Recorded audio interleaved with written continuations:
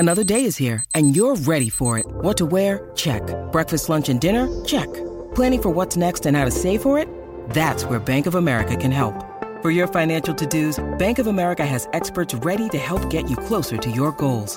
Get started at one of our local financial centers or 24/7 in our mobile banking app. Find a location near you at bankofamerica.com/talktous. What would you like the power to do? Mobile banking requires downloading the app and is only available for select devices. Message and data rates may apply. Bank of America N.A., member FDIC. When you need mealtime inspiration, it's worth shopping Kroger, where you'll find over 30,000 mouth-watering choices that excite your inner foodie. And no matter what tasty choice you make, you'll enjoy our everyday low prices, plus extra ways to save, like digital coupons worth over $600 each week. You can also save up to $1 off per gallon at the pump with fuel points. More savings and more inspiring flavors make shopping Kroger worth it every time. Kroger, fresh for everyone. Fuel restrictions apply.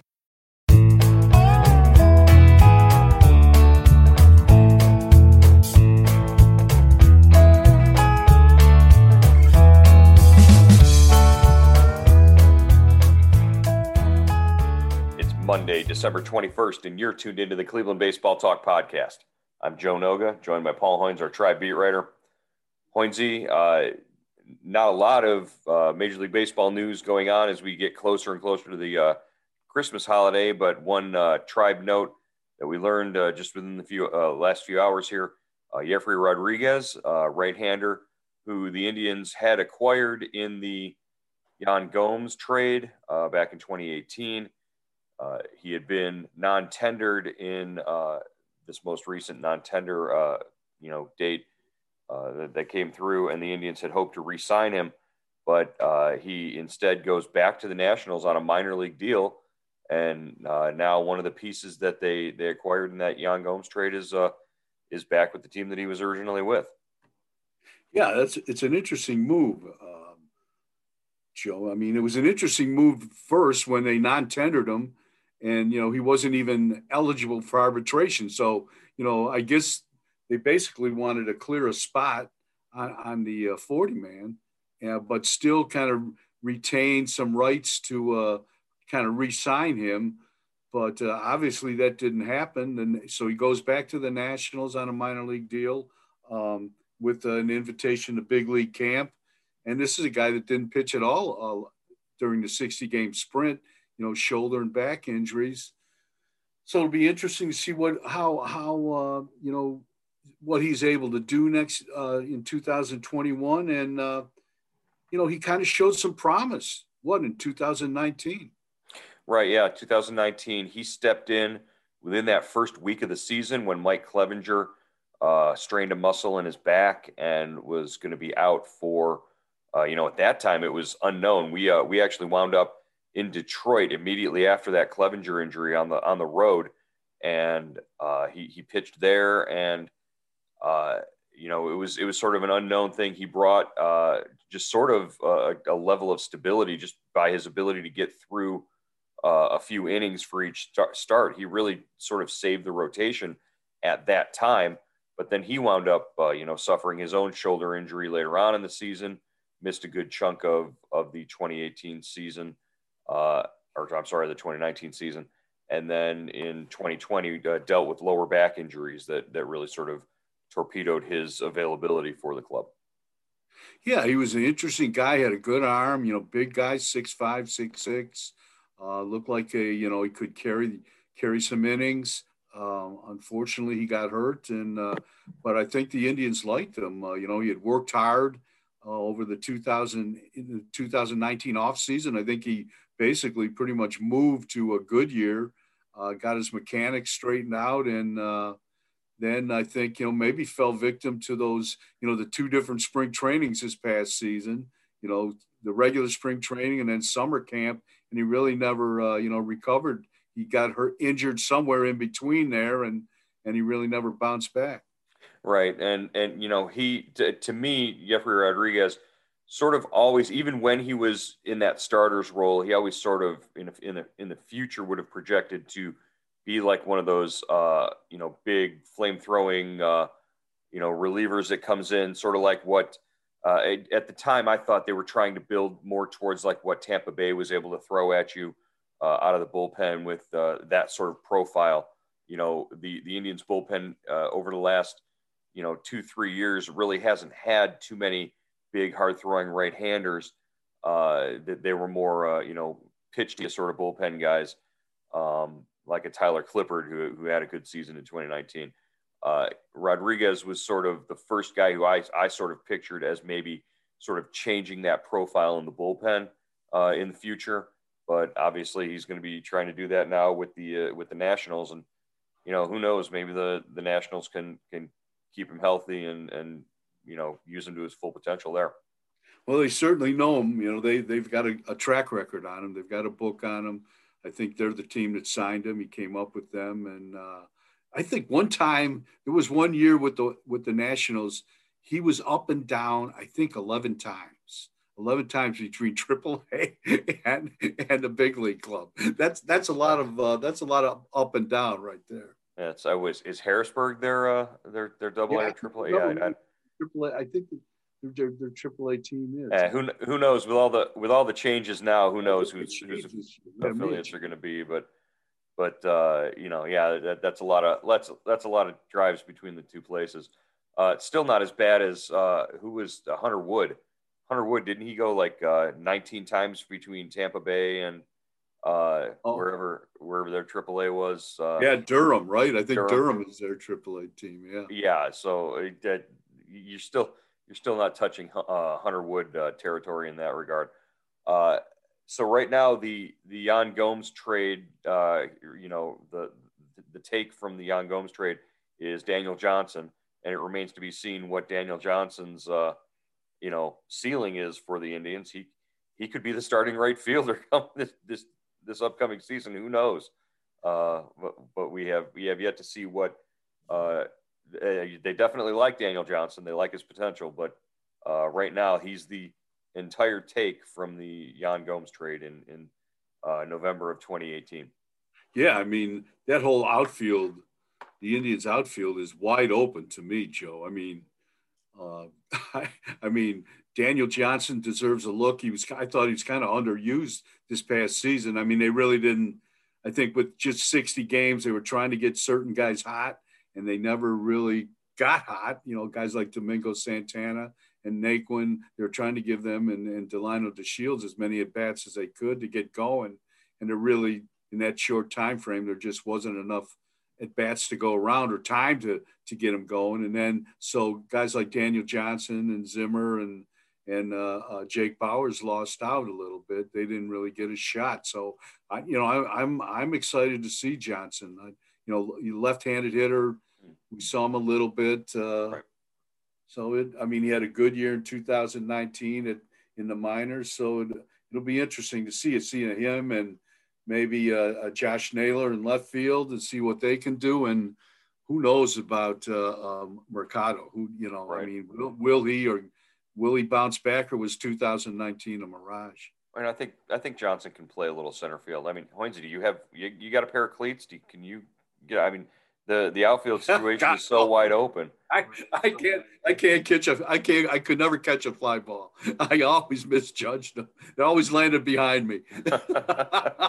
Well, I agree. I would not be surprised to see Daniel Johnson be one of those options coming out of spring training as a start.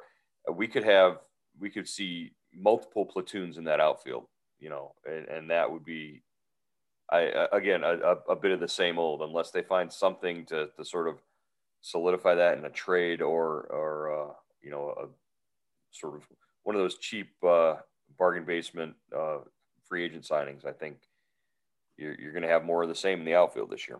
Yeah, they need upgrades out there. They really do. At least one or two. I mean, right. And maybe the Lindor trade brings something to help the outfield. Funny you should mention the Lindor trade, or the lack of a Lindor trade at this point.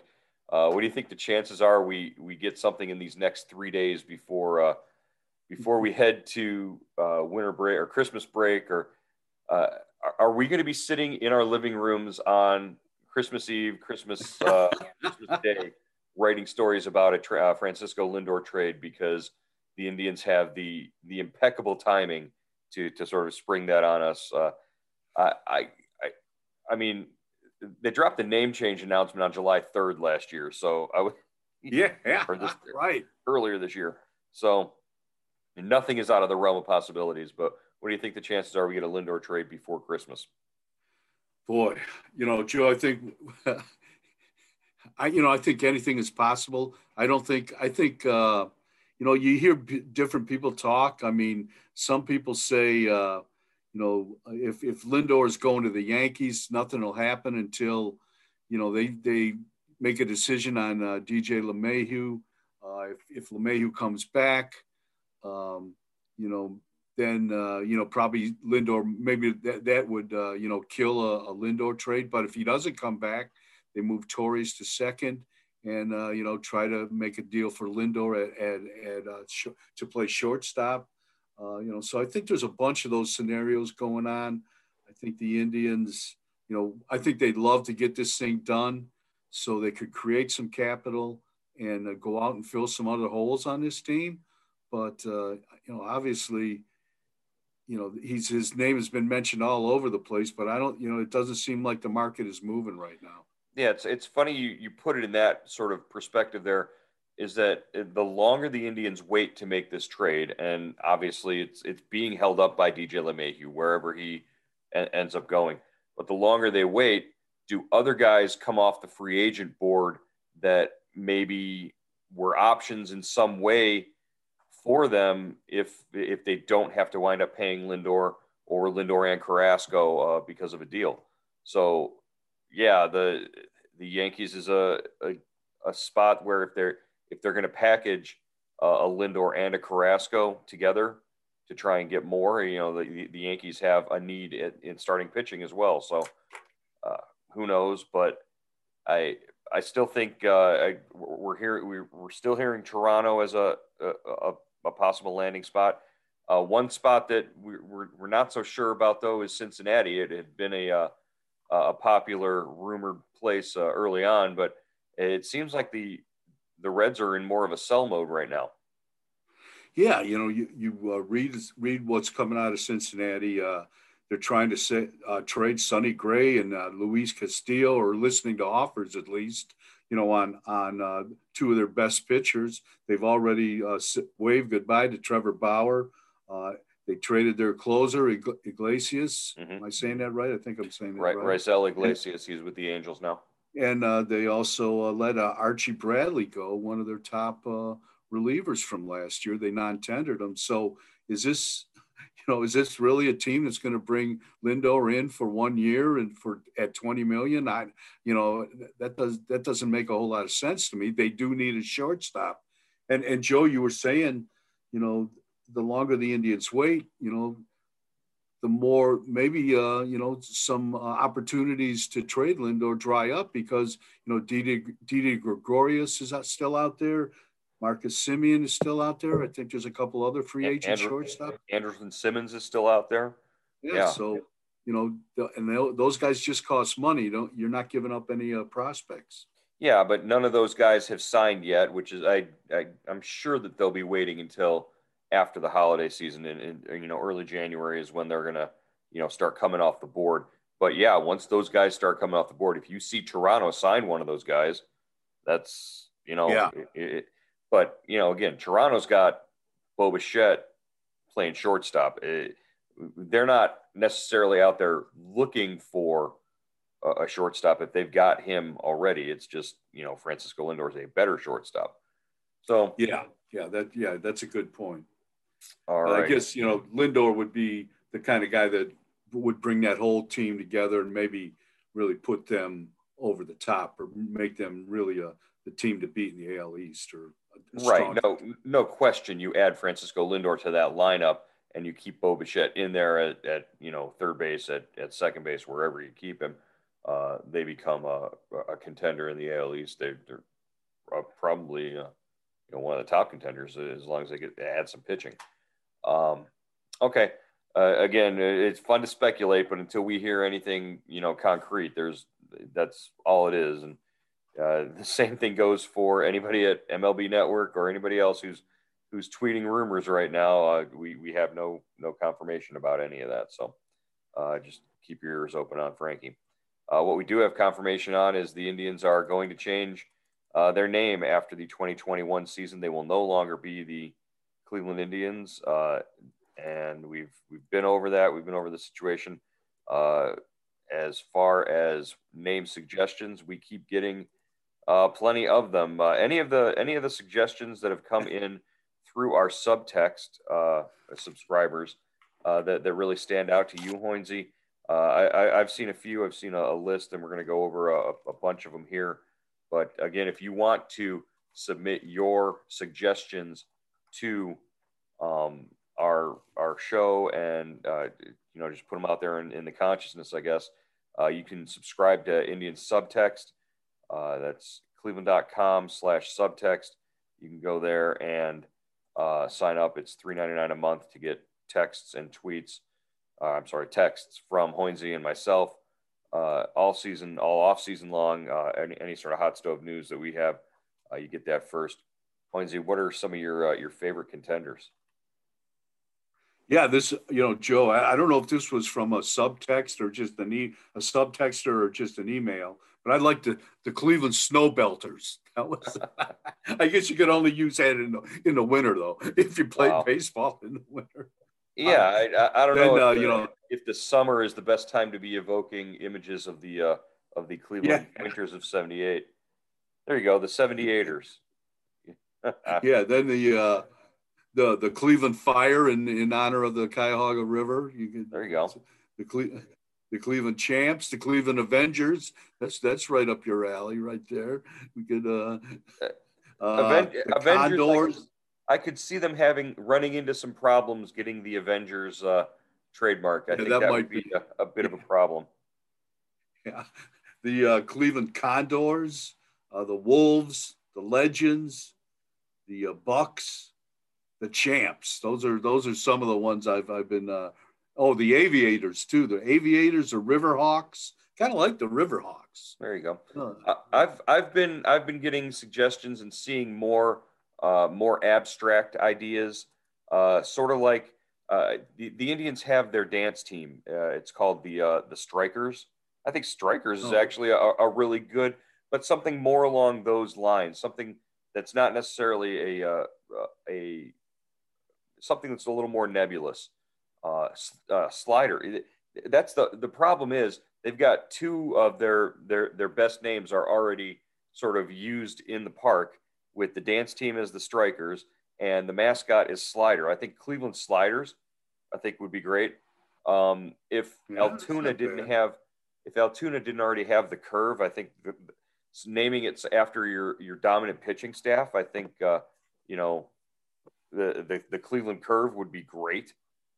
Yeah, that'd be great. Yeah, but something that's more of those might not be as powerful or have the gravitas, I guess, that they're sort of looking for.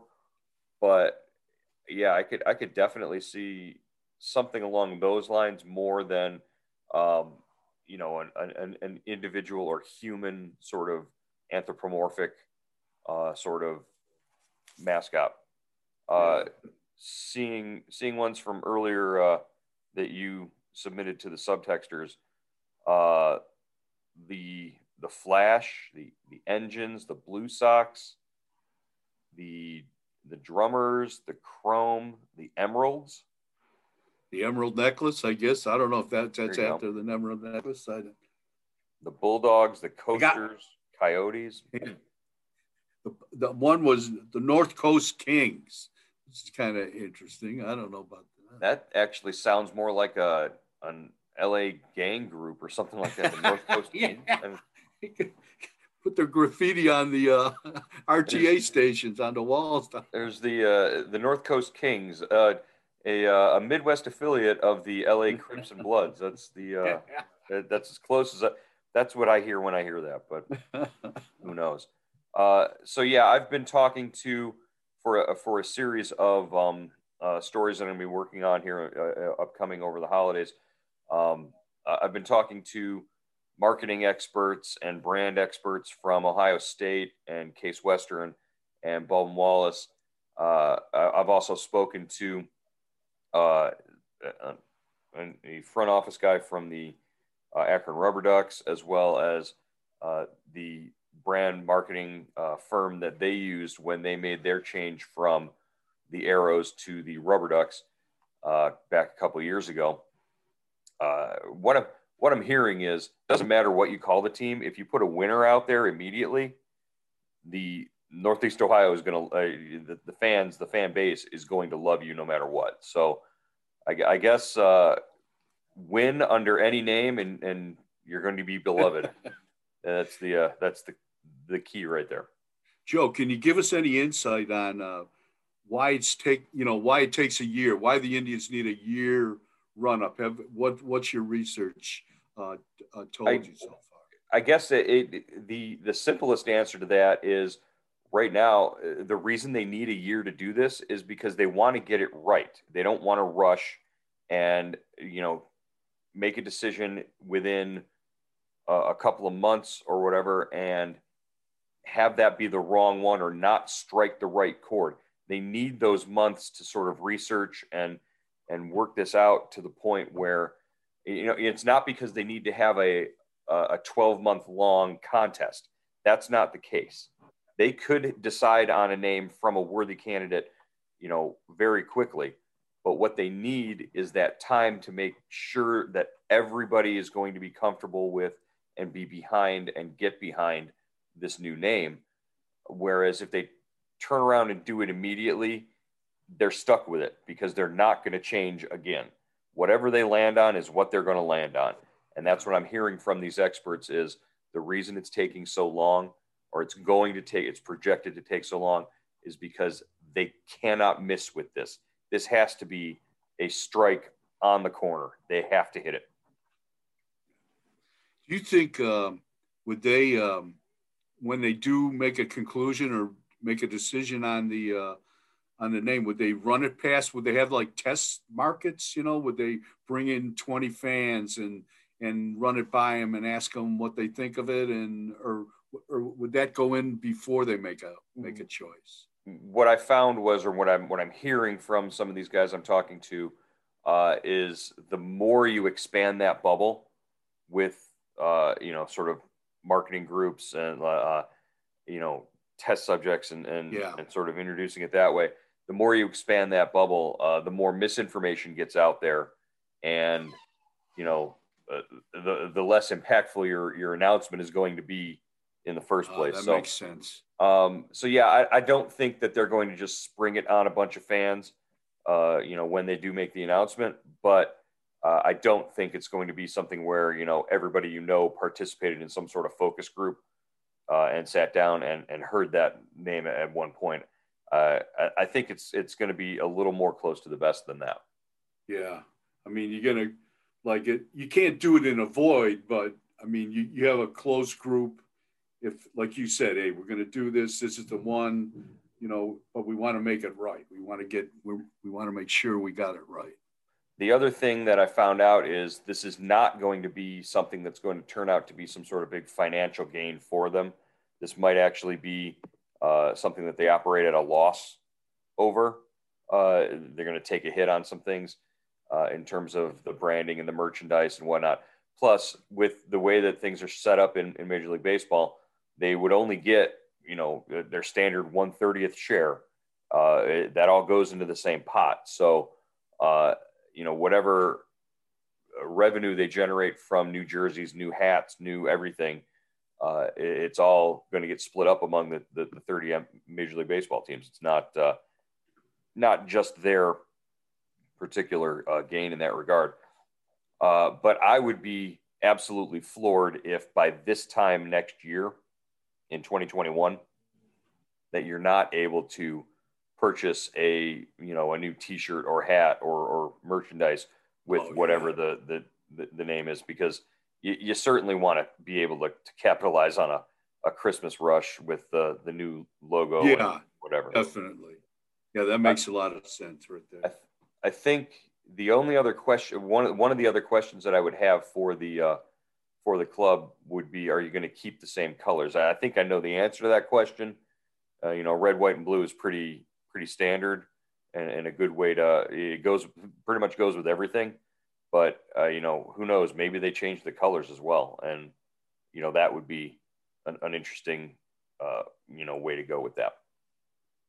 So, all right. If you're going to go 180, you might jump in there with both feet then. I'm thinking fuchsia just to match slider. I mean, get a little slider in the logo. Yeah, slider. That'd be good. How the hell did they come up with a mascot? Shane Bieber would look good in fuchsia, wouldn't he? You know what? I don't think it's going to matter what Shane Bieber doesn't strike me as the kind of pitcher who it makes a difference what color his jersey is. He's going to come out there and get you one way or another. All right, Hoynesy, we will be back 2 more shows here before we wrap up for the holiday, Tuesday and Wednesday, and then we'll be tracking whatever else is going on here in the off season and the hot stove here on the Cleveland Baseball Talk podcast.